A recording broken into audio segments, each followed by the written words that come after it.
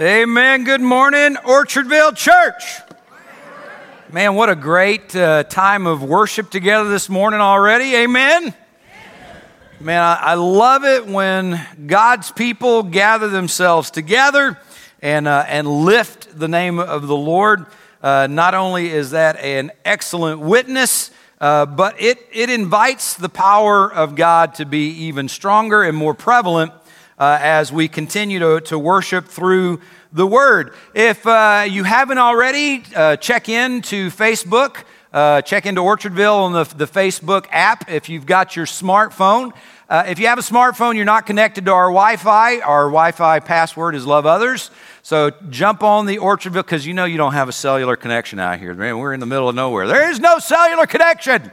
But we are providing for that through Wi-Fi, so get on your smartphone, jump on the Wi-Fi.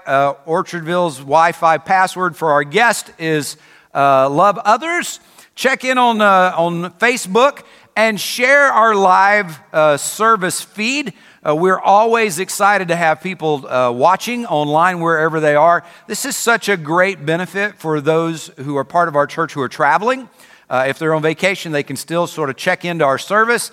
If someone is sick, not able to be here, they can still participate in the service online. And it's a great way to share the ministry of the church with people who are kind of interested in us but not ready to make the trip here yet. So make sure that you jump on the Orchardville regular Facebook page, share the stream to your circle of friends, and let them join us and hear what God is saying to us this morning. So last Sunday we began a very short 3-week set of messages called From Here to There, From Here to There. And it's just really an overview of the book of Exodus, where God calls his people out of Egypt and begins to move them toward the promised land. And the idea that I want to share with you in this short series is that wherever you are in your life, doesn't matter what your situation is, God is always calling you to draw closer to him, to move closer to him. You may be in a great place in your life right now. That's awesome. But even if you're in a great place, God is saying you can draw closer to me. Right? Right? Okay. And by the way, I encourage you to talk back. We don't have to be quiet here. We can speak out. It's okay. Yay! All right. Yay. All right. If you're in a bad place, then by all means you need to be ready to move toward God. And so we're using the example of God moving his people physically in the book of Exodus to help us understand what that looks like at a spiritual level when God is calling us to move from where we are to where he wants us to be. So last week we started with the idea of realizing where you are. Before you can go where you need to go, you got to understand where you are. Today, we're going to talk about the journey. Once you realize that it's time to move, we're going to talk about the journey and some of the lessons that God wants us to know from that teaching. So join me in prayer. Father, as we open up the book of Exodus this morning, God, I pray that you will reveal it to us in wonderful and clear ways. God, take whatever it is that I've prepared and Lord, use it like bread and fishes. Lord, multiply it in ways that I cannot. And God, just distribute it to this entire congregation this morning, to anyone watching online live, Lord, even to anyone watching online at a later date. Lord, would you take the word and meet their need where they are. Teach us what we need to know. In Jesus' name, all God's people said, amen. All right, open up your Bible to Exodus 19. Exodus chapter 19. Let's start in Exodus 12. My bad. Exodus chapter 12. Got my pages out of order. Exodus chapter 12. All right. So, most of us are familiar with Moses going down to Egypt, confronting Pharaoh, and going through a series of plagues. And one by one, they kept getting worse and worse and worse. And Pharaoh would kept saying, no, no, no, no, no. And in Exodus chapter 12, we get to the last one of these plagues. that are part of this process. And I want to point this one out to you this morning. So we'll start with Exodus chapter 12, verses 21 through 23. I'm reading from the New King James. If you've got something different, it'll sound a little different, but I'm reading from the New King James if you want to pick that one, if you've got an app. All right, here we go. Verse 21, then Moses called for all the elders of Israel and said to them, pick out and take lambs for yourselves according to your families and kill the Passover lamb. And you shall take a bunch of hyssop, dip it in the blood that is in the basin, and strike the lintel and the 2 doorposts with the blood that is in the basin. None of you shall go out of the door of his house until morning, for the Lord will pass through to strike the Egyptians. And when he sees the blood on the lintel and on the 2 doorposts, the Lord will pass over the door, and he will not allow the destroyer to come into your houses to strike you. Church, I want to read that passage first as we begin to kind of talk about the journey from where you are to where God wants you to be, to make sure that you understand that the journey always starts with Jesus.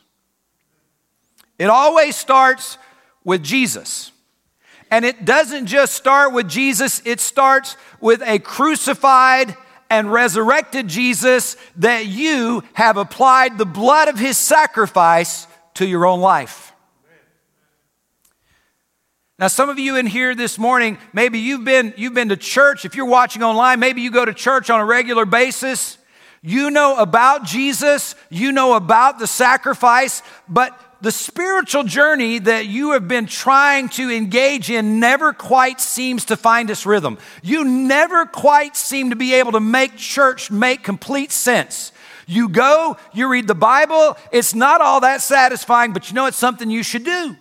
And so you do it. But it never quite gels. And here's why. Because knowing about Jesus, knowing about the sacrifice of Jesus, that's not enough. See, the children of Israel, God's people, they had to take the blood of a perfect sacrifice lamb and apply it, had to apply that blood to their house, their dwelling. And you and I have to apply the blood of a crucified Jesus to our own heart. The journey, the spiritual journey that will prove to be satisfying, that will prove to be the eternal one that you want, it will never, ever click into place. It will never, ever make sense until you start with Jesus and start with salvation. We're going to give you a chance at the end of the service to say yes to Jesus today, to invite him into your life so that your spiritual journey can begin for real and in earnest. It's the greatest day of anybody's life is the day they say yes to Jesus. But I also want to make sure that you understand that the journey starts with Jesus, but it doesn't end there. See, here's the thing. This was the last plague that hit Egypt. And of course, they weren't following the directions of God. They didn't apply the blood of a lamb to their home. And God's Spirit came across that situation. And anybody who had not applied the blood of a sacrifice lamb to their dwelling, they lost their firstborn of every kind. Firstborn of every kind. It was a horrible night. It was a horrible situation. And it was at this point where Pharaoh finally said, take those people and get out of here. But what would have happened if all of God's people, all the Israelites had done everything right? They took that blood of a sacrificed lamb, they applied it to their dwelling, but when it was time to move, they stayed right where they were. What would have happened? You know what would have happened? They would have stayed in bondage and slavery. See, here's the thing, church. You might have been a Christian. You might have invited Christ. You might have applied the blood of his sacrifice to your life a long, long time ago. But you never moved out of where you were. You are still in that same place the day that you said yes to Jesus, and your spiritual journey has never been anything but just checking the boxes and going through the motions. It's never been satisfying. And you know why? Because you never moved from where you started. The journey starts with Jesus, but it doesn't end there. You know, I used to be in sales, and I used to read material from different salesmen. And one of the best known salesmen of all time is a guy by the name of Zig Ziglar. Some of you may recognize his name, but probably most of you won't. Not only was he one of the best salesmen of all times, he also happened to be a committed Christ follower, which is so cool. And he taught Sunday school in his church for years and years and years. But he was just an incredibly blessed salesman. And one of the stories that he told was when he was a young boy, he went over to a friend's house, and that friend's house mother was cooking some biscuits. And she had just brought them out of the oven. And when she brought them out of the oven, and who doesn't like big old flaky biscuits, right? And we should just stop and eat right now, right? So when she brought them out, they were the right size diameter-wise, but most of them were no thicker than a silver dollar. Like the whole sheet of biscuits. And he asked her, what happened to the biscuits? And she told young Zig this. She said, well, they squatted to rise, but they got cooked in the squat.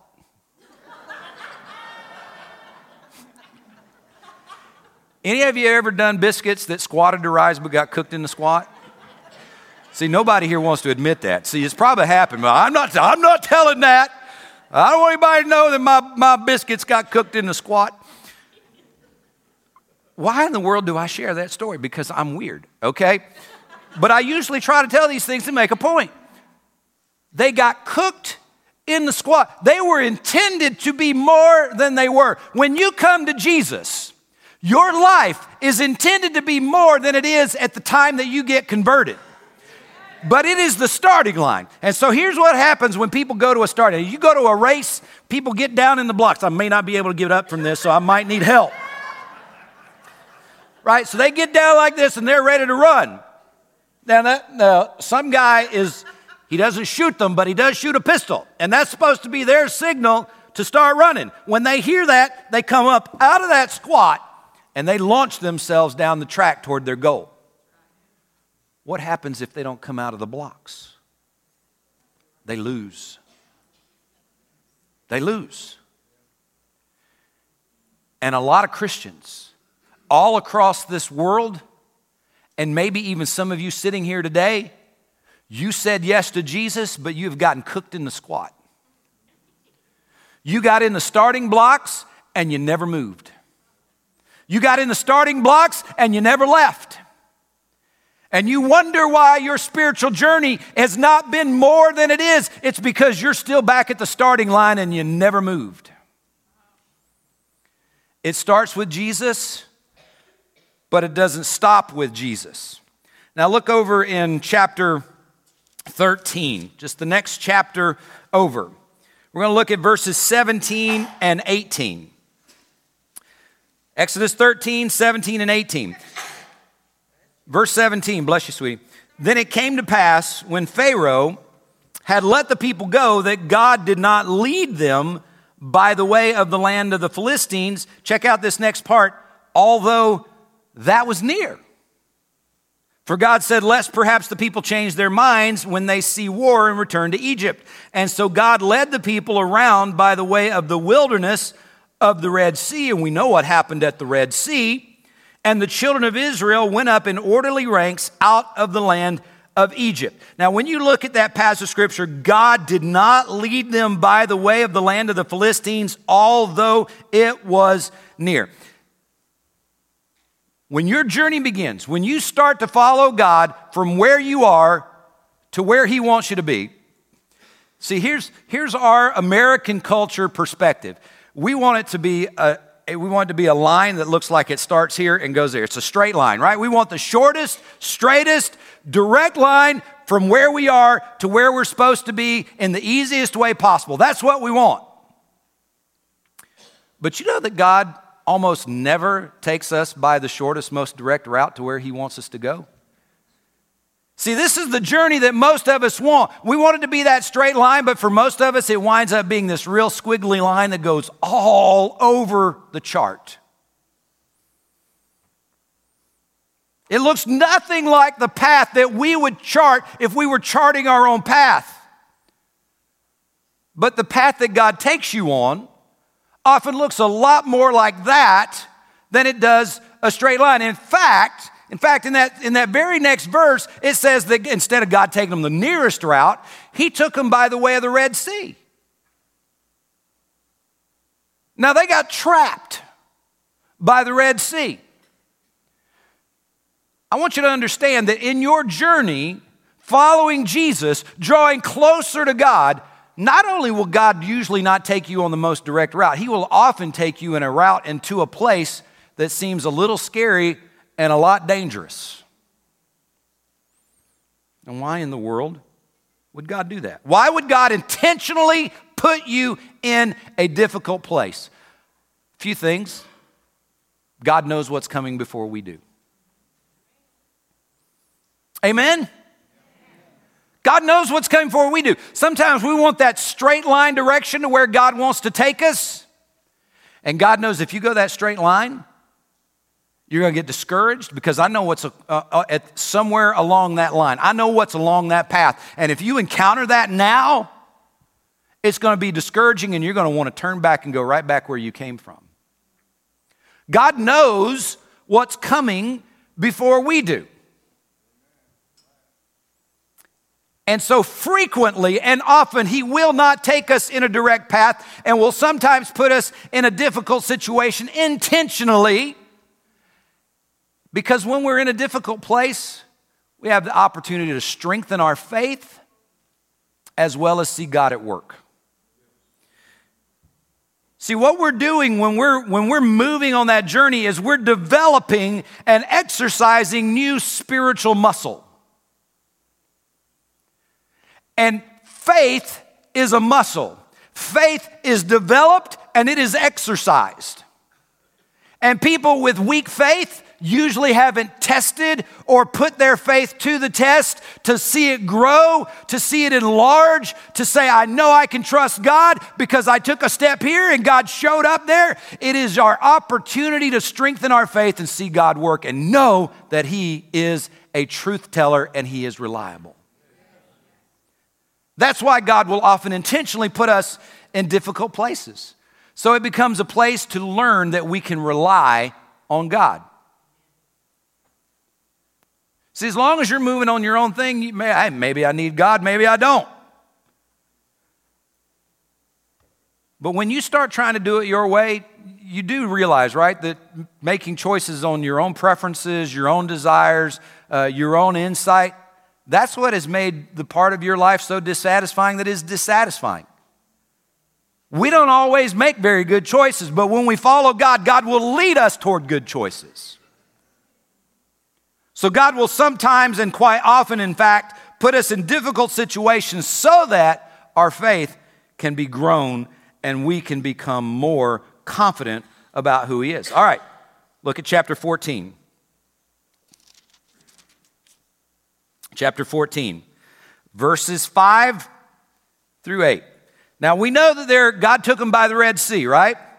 Like, oh, I'm not taking you on a straight line. I'm taking you by the Red Sea. Now, verse 5, it was told the king of Egypt that the people had fled, and the heart of Pharaoh and his servants was turned against the people. And they said, why have we done this, that we've let Israel go from serving us?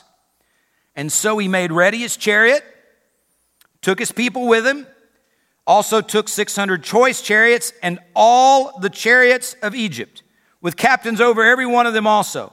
And the Lord hardened the heart of Pharaoh, the king of Egypt, and he pursued the children of Israel.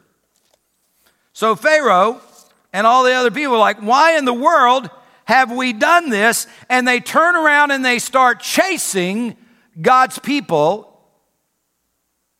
Church, when you start moving in the direction of God, when you start moving from where you are to where God wants to take you, you need to understand this, that the things that you left behind will almost always not just let you leave peacefully. They will chase you down and try to drag you back, or they will try to destroy you, one of the two.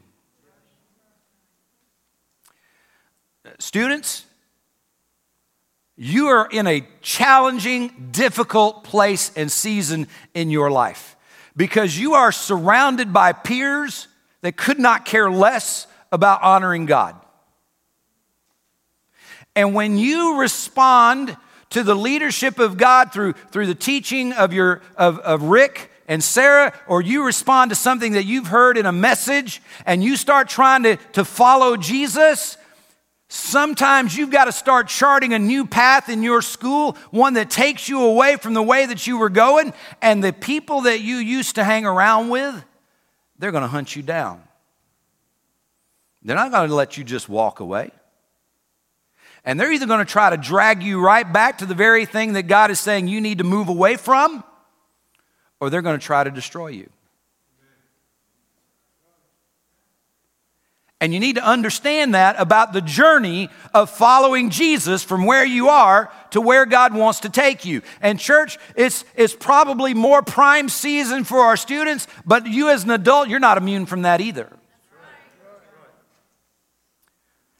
Habits will chase you down. Ways of thinking will chase you down. Your old preferences will chase you down. And they say, oh, no, you don't get away that easy. Who do you think you are just walking away from us or from these things? No. We're either going to drag you right back to what you're trying to leave, or we're going to destroy you in the process.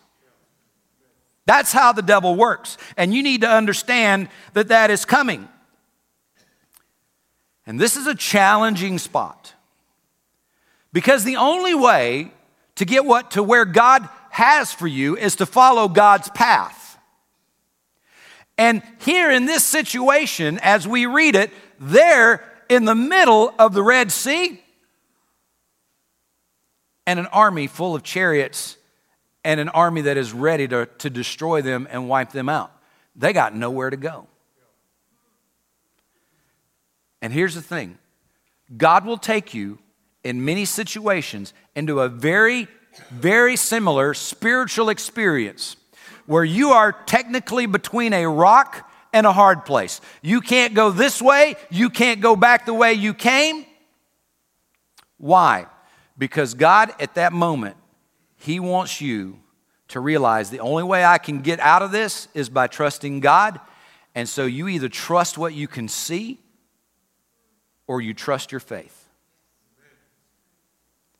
This is where we're learning to rely on God. You either trust what you see or you learn to live and walk by faith. It's a choice between your flesh and your faith. And church, the only way that we get to where God wants us to go is we have to quit relying on our flesh and learn to rely on our faith. We walk by faith and not by sight. We have to learn this lesson. Now, look in chapter 16. So we know what happened. God opened a path across the Red Sea. It was a miraculous thing. Even more miraculous is that He drowned the whole army of Pharaoh in the Red Sea after they tried to pursue God's people. God is doing incredible things. They'd watch all of these plagues, all of these miraculous things. They watched the most powerful country in all of the known world turn them loose and to give them gifts as they were leaving. They watched God open a sea so that they could walk across and then destroy an army in the middle of that same sea right behind them. How much more do you need to see to know that God is good? But guess what? In chapter 16, in verse 1, and they journeyed from Elim, and the congregation of the children of Israel came to the wilderness of Sin. Now, by the way, I don't think that this is purely an accident. It's not technically the wilderness of sin. That was the name of it. But I don't think God does anything by accident. I think there's a real lesson just in the name of this place. They came to the wilderness of Sin, which is between Elim and Sinai, on the 15th day of the second month after they departed from the land of Egypt. And watch this. Then the whole congregation of the children of Israel did what? What'd they do? They complained. They grumbled against Moses and Aaron in the wilderness. And the children of Israel said to them, "Oh, that we had died by the hand of the Lord in the land of Egypt. Oh, we sat by the pots of meat and we ate bread to the full. It was so good. For you brought us out of the wilderness to kill this whole assembly with hunger." Man, we had it so good back in Egypt. Yeah, we were making bricks. Yeah, they were beating our backs. Oh, but man, we had big old pots of meat. No, you didn't. You had nothing. You were in slavery. God has worked miracle after miracle after miracle on your behalf. And shortly after seeing all these miracles, what are you doing? Complaining. Do you know that no matter how God provides, we're always going to be tempted to complain about it? It's never enough. Oh, Lord, how come you didn't do more? How come you didn't do that? You know, you should have done this, God.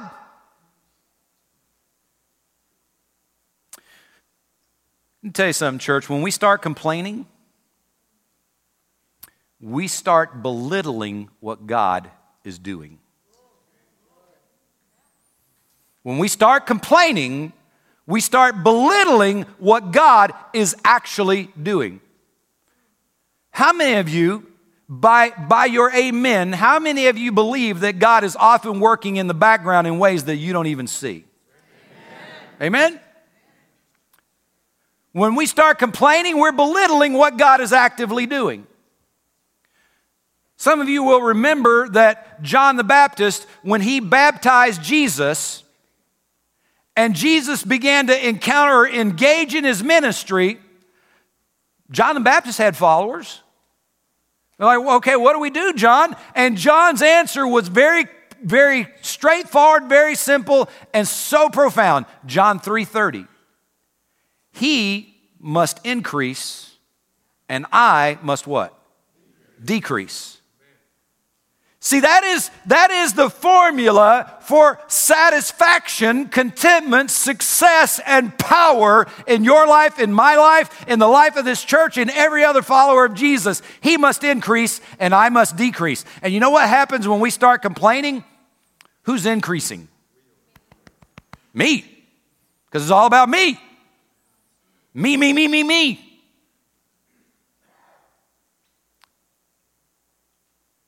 It's the exact opposite of what John said has to happen in our lives. He must increase, I must decrease. So church, we need to ask God to help us to stop the urge and temptation to complain. Because if God is God, and He is always working for your good and His kingdom. Amen? Amen?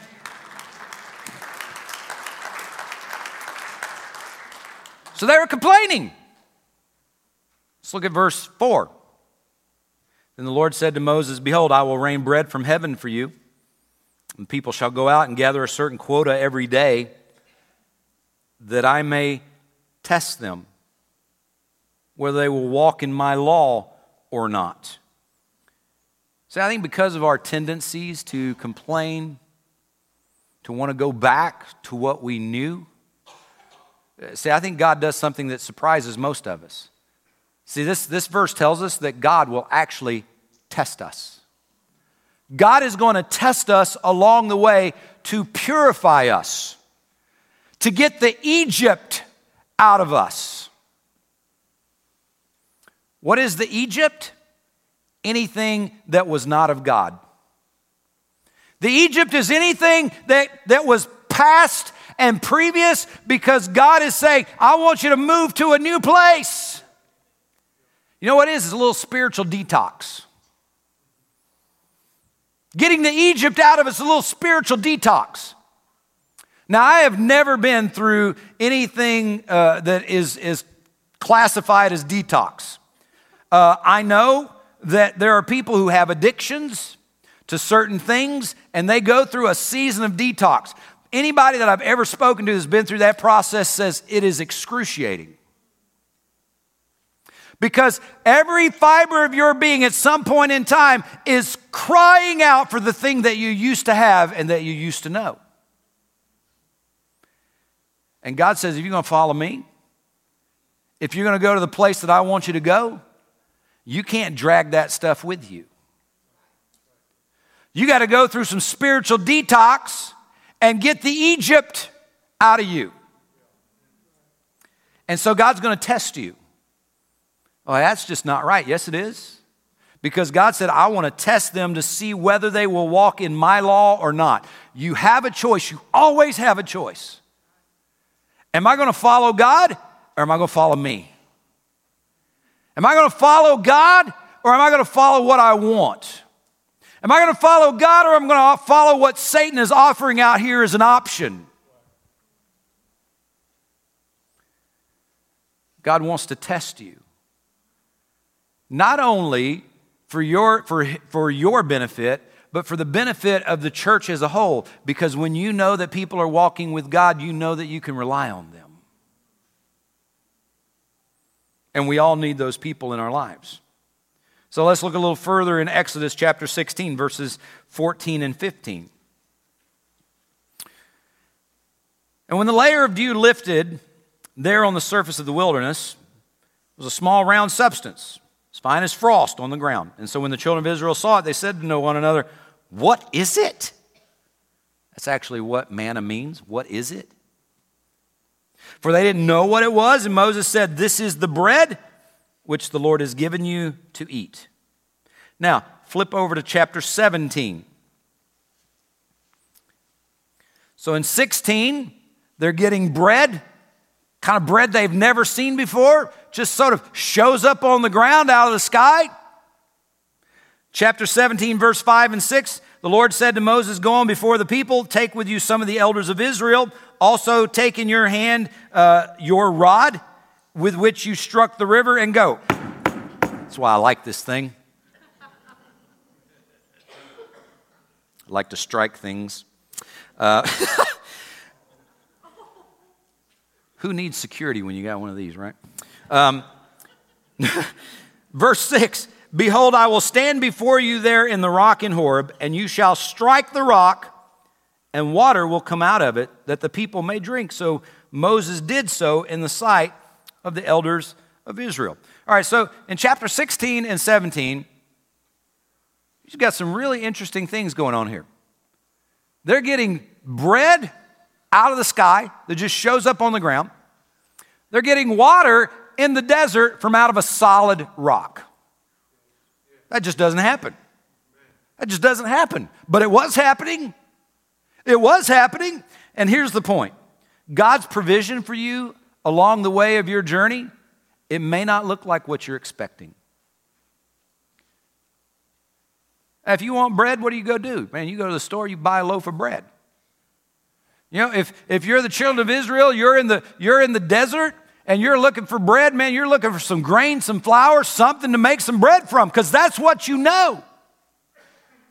Or you're looking for an oasis to go get some water, because that's where water comes from, or from a stream. You don't get water out of a solid rock.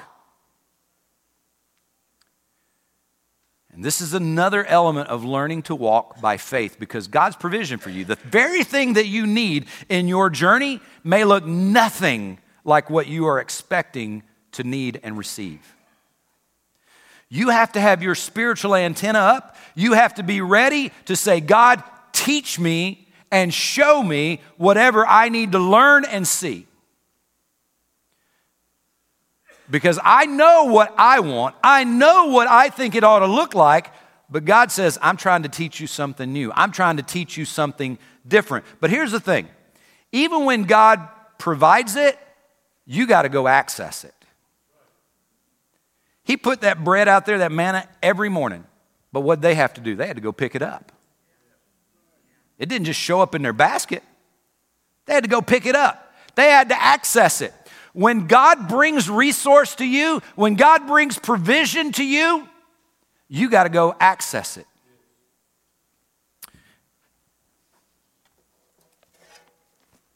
This is one of the most precious resources you will ever have. It is not only the bread of life, it's the water that will quench every thirst.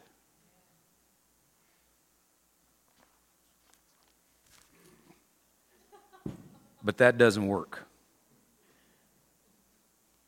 Right? This doesn't just magically show up in your heart. It doesn't just magically show up in your mind. You have to access it.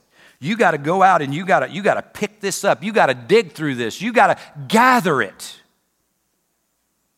Whatever God is giving you on your journey, you got to go do some work and access it. Will God make it available? Yes.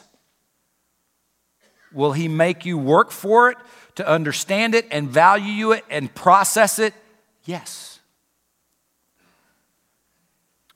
Turn to chapter 19.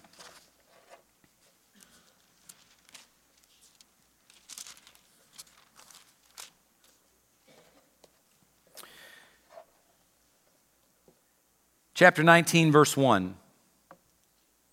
And in the 3rd month, after the children of Israel had gone out of the land of Egypt, on the same day they came to the wilderness of Sinai.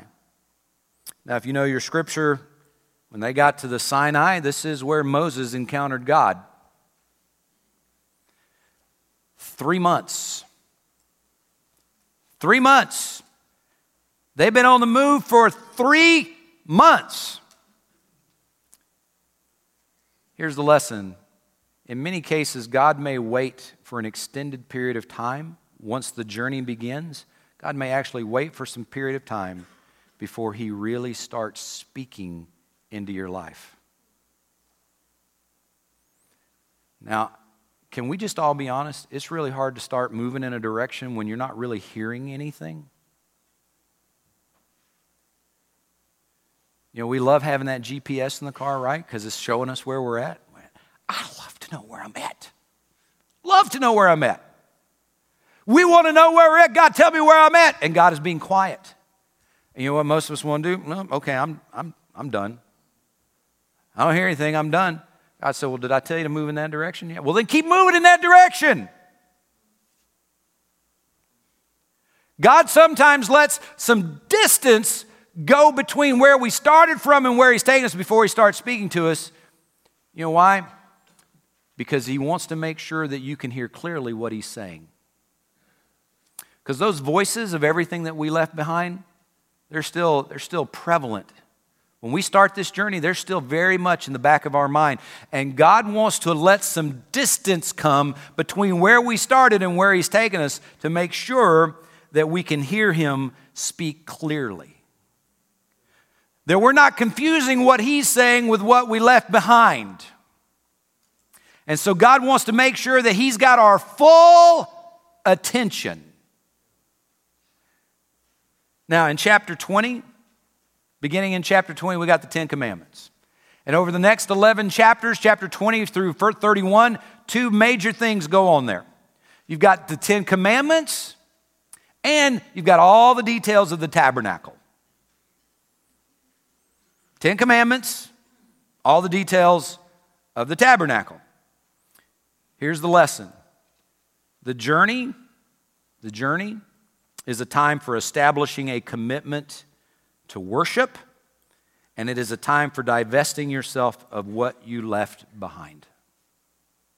It's leaving your map and getting on God's map.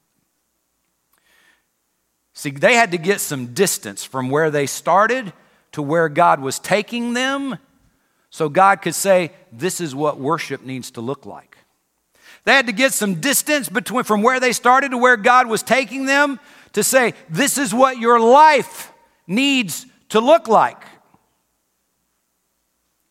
Where we're not confusing what we used to do with where God wants to take us. Because when God wants to take us somewhere new, we don't need what we had. If we needed what we had, God would have left us there. But God said, no, I want you to move toward me, and it's going to involve something a little different. And when you start walking with God, worship has got to become central to your life. Now, I love when we gather here and we sing and we raise the roof. It needs to happen every Sunday. Every Sunday. But worship is not limited to this time in this building. Worship is a lifestyle. Worship is walking out of this building and day in, day out, going, you know what, Lord, you're worthy. You're worthy of my time. You're worthy of my focus. You're worthy of priority in my life. And you know what? That gets a lot easier when you start leaving behind the things that used to occupy all of your time. You realize that? So you got all this stuff back here that demands your time. God brings you out here on a new part of the journey and there's nothing going on. He goes, okay, worship has got to become central. If you don't make worship a central part of your journey and your spiritual life, you're going to walk right back here to the place that you came from. It's going to happen. You can guarantee it. Worship must become central to the life of a Christ follower. And you got to let the stuff that used to be familiar to you and comfortable to you drop by the wayside. See, we all have a map. We all have a map of where we think we ought to go and what it ought to look like, how it ought to be. God says, I don't care about your map. You need to get on my map. Because my map will take you where you need to go and give you everything you need on the way there. Isaiah 43:19. God said, behold, I'll do a new thing. Now it shall spring forth. Shall you not know it? The NIV says, do you not perceive it? Don't you see it? God's doing a new thing. And by the very nature of God doing a new thing, guess what? You got to leave the old things behind. God says, I want to do something new. I'm pulling you from where you were to where I want you to be. It's a new thing. It's a new way of thinking. It's a new focus. Leave all that behind. Make worship the central part of your life where you see me, you trust me, you hear me, you respond to me. And then the rest of the world will look much, much smaller and dimmer. Last thing, I'm going to ask the worship team to come to the platform. Exodus chapter 32. Turn over to Exodus 32.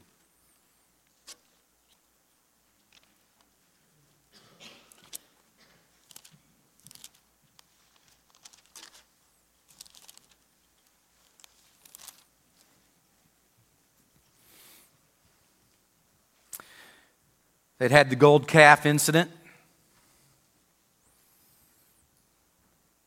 God was not happy. You know what that was? That was people wanting to go back to what they'd been doing before, right? That's what the gold calf was. They hadn't got the Egypt out of them. Oh, we had that back there. Let's go back and do what we used to do. Let's go back and have what we used to have. Verse 26, chapter 32, Moses stood in the entrance of the camp and he said, whoever is on the Lord's side, come to me. And all the sons of Levi gathered themselves together to him. And he said to them, thus says the Lord God of Israel, let every man put his sword on his side and go in and out from the entrance to entrance throughout the camp, and let every man kill his brother, every man his companion, and every man his neighbor. So the sons of Levi did according to the word of Moses, and about 3,000 men of the people fell that day.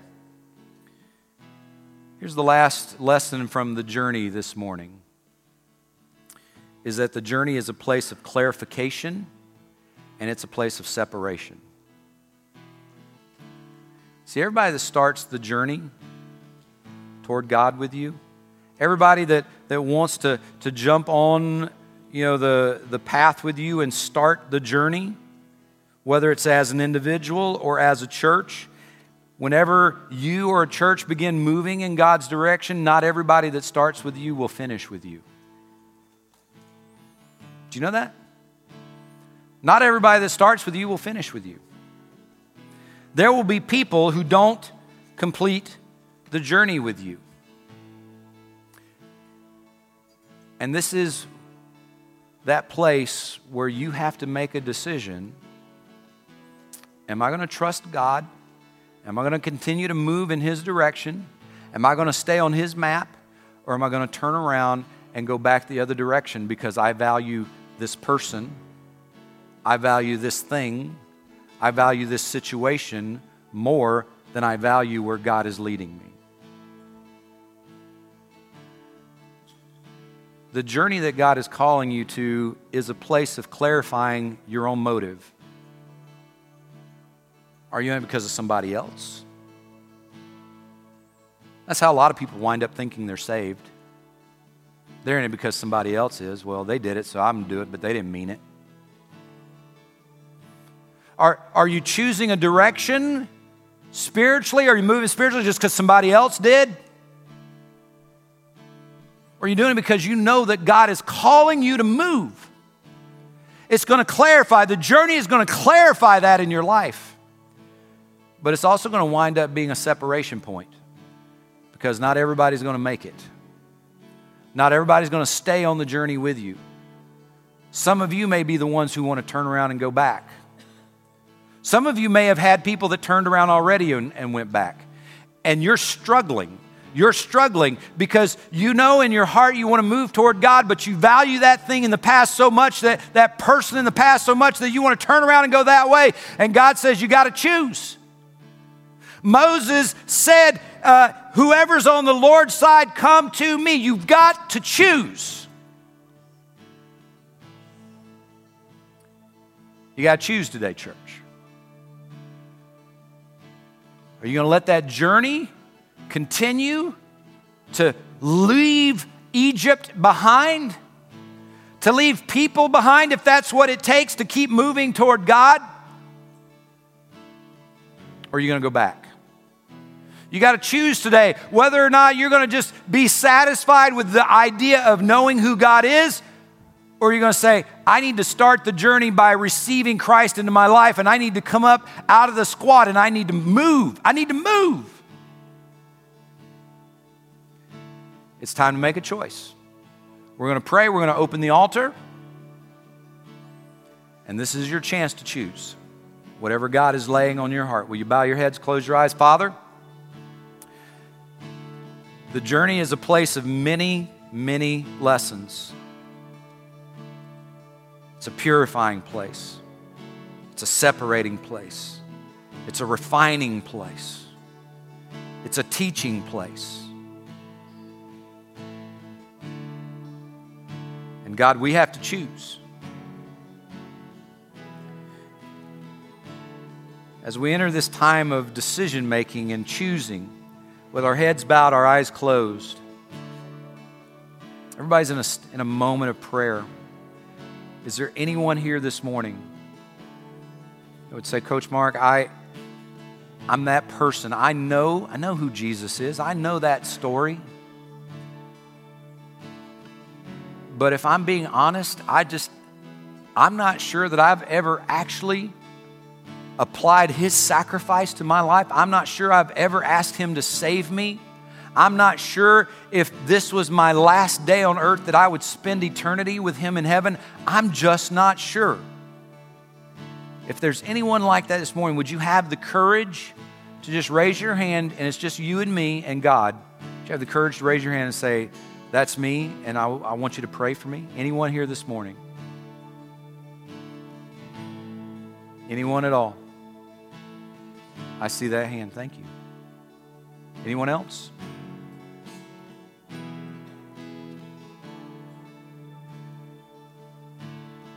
Okay, so for the person who raised their hand, I want to encourage you. Come pray with me. Let's just make sure that don't leave here today without any question about what God is and the centrality of His place in your life. Let's make sure that we do that. The rest of you, you've got different choices to make. And God is saying, have the courage to make them. Let's stand to our feet. God, as we begin our invitation and we open the altar, Lord, I pray that you'll be honored, that you'll be pleased, that people will move without fear to do what you'd have them to do. In Jesus' name, amen.